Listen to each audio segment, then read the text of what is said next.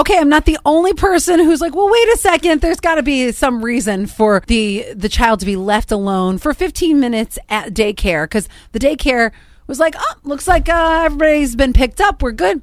They lock the door and then they leave. No, actually, a mom was 15 minutes late.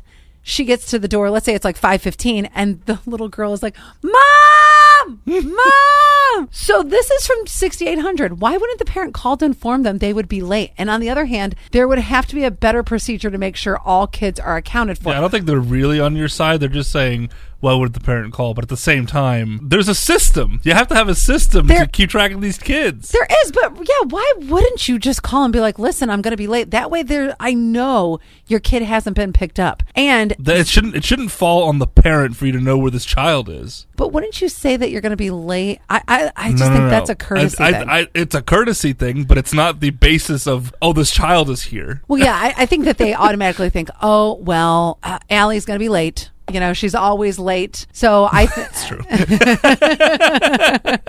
So I think that it's, if I know I'm going to be late, my assumption is that they're going to stay and hang out with my kid till I get there. Well, not in this case.